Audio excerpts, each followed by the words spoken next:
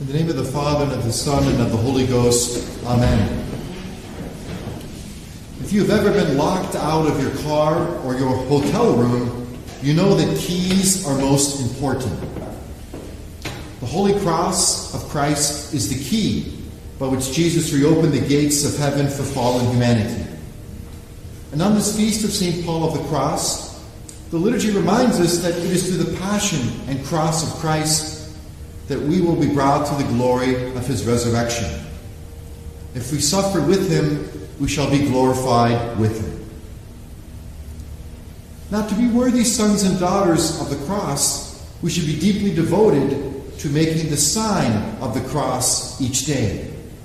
This devotion is most important in order for us to conform our lives to the cross of Jesus Christ. And our patron, St. Francis de Sales, teaches us the meaning, the history, the spirituality of the sign of the cross. It is made with the right hand, because in Scripture and tradition, the right hand is considered the more worthy of the two. It's a special penance for priests who are left-handed, because they must make many signs of the cross with the right hand throughout the whole Mass. The sign of the cross is made with 5 fingers in order to signify the 5 wounds of Christ.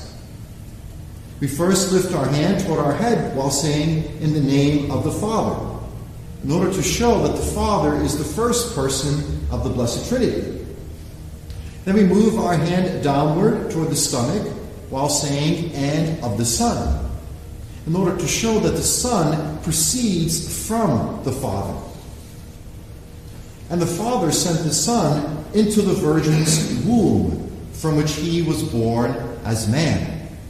And thus, when our hand touches this lower extremity of our body, we think of Our Lady's womb, in which Jesus became true man.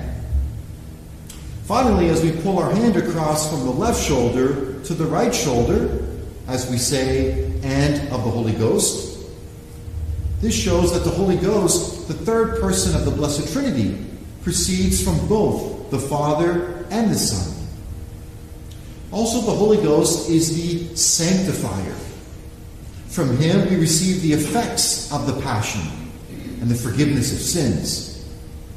So when making the sign of the cross, we confess 3 great mysteries: the Trinity, the Passion, and the forgiveness of sins which result from the Passion.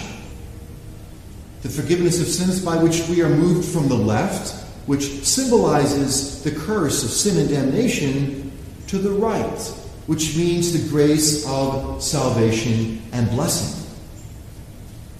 This is the explanation of St. Francis de Sales from his book, The Sign of the Cross, which has been reprinted recently and which you can find readily available. So let's ask ourselves, are we mindful of the meaning and the spirituality of this devotion every time we make the sign of the cross? Do we make the sign of the cross often and with love? Or do we take it for granted? Is the way that we make the sign of the cross a good example for our children? When we go out to a restaurant, do we properly and respectfully make a sign of the cross before we eat? When we are with friends? Or do we sort of make kind of like a halfway sign of the cross, hoping no one is looking? Or do we make a sloppy sign of the cross in our efforts to be done with it? Or, out of human respect, do we bother to make the sign of the cross at all? In times of temptation, in times of decision, in times of trouble, do we make the sign of the cross? Let us not lose opportunities of grace by forgetting so important a key.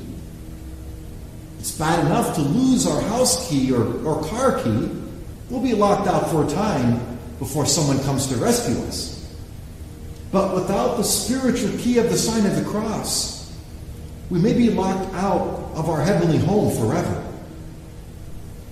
So when you are troubled by bad thoughts, well, devoutly make the sign of the cross on your forehead, like we do before the gospel of the Mass.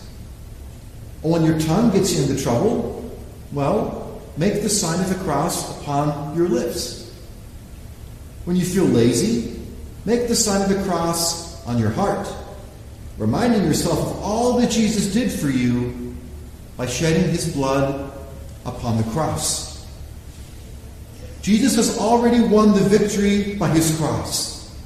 Evil has already been defeated. And by the sign of the cross, his victory will one day become ours in heaven. Because it is by his passion and cross that we will be brought to the glory of his resurrection.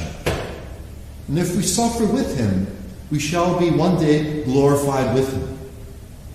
The cross is the key to our heavenly home. And so with faith, hope, and charity, let us remember to use it well. Amen. In the name of the Father, and of the Son, and of the Holy Ghost. Amen.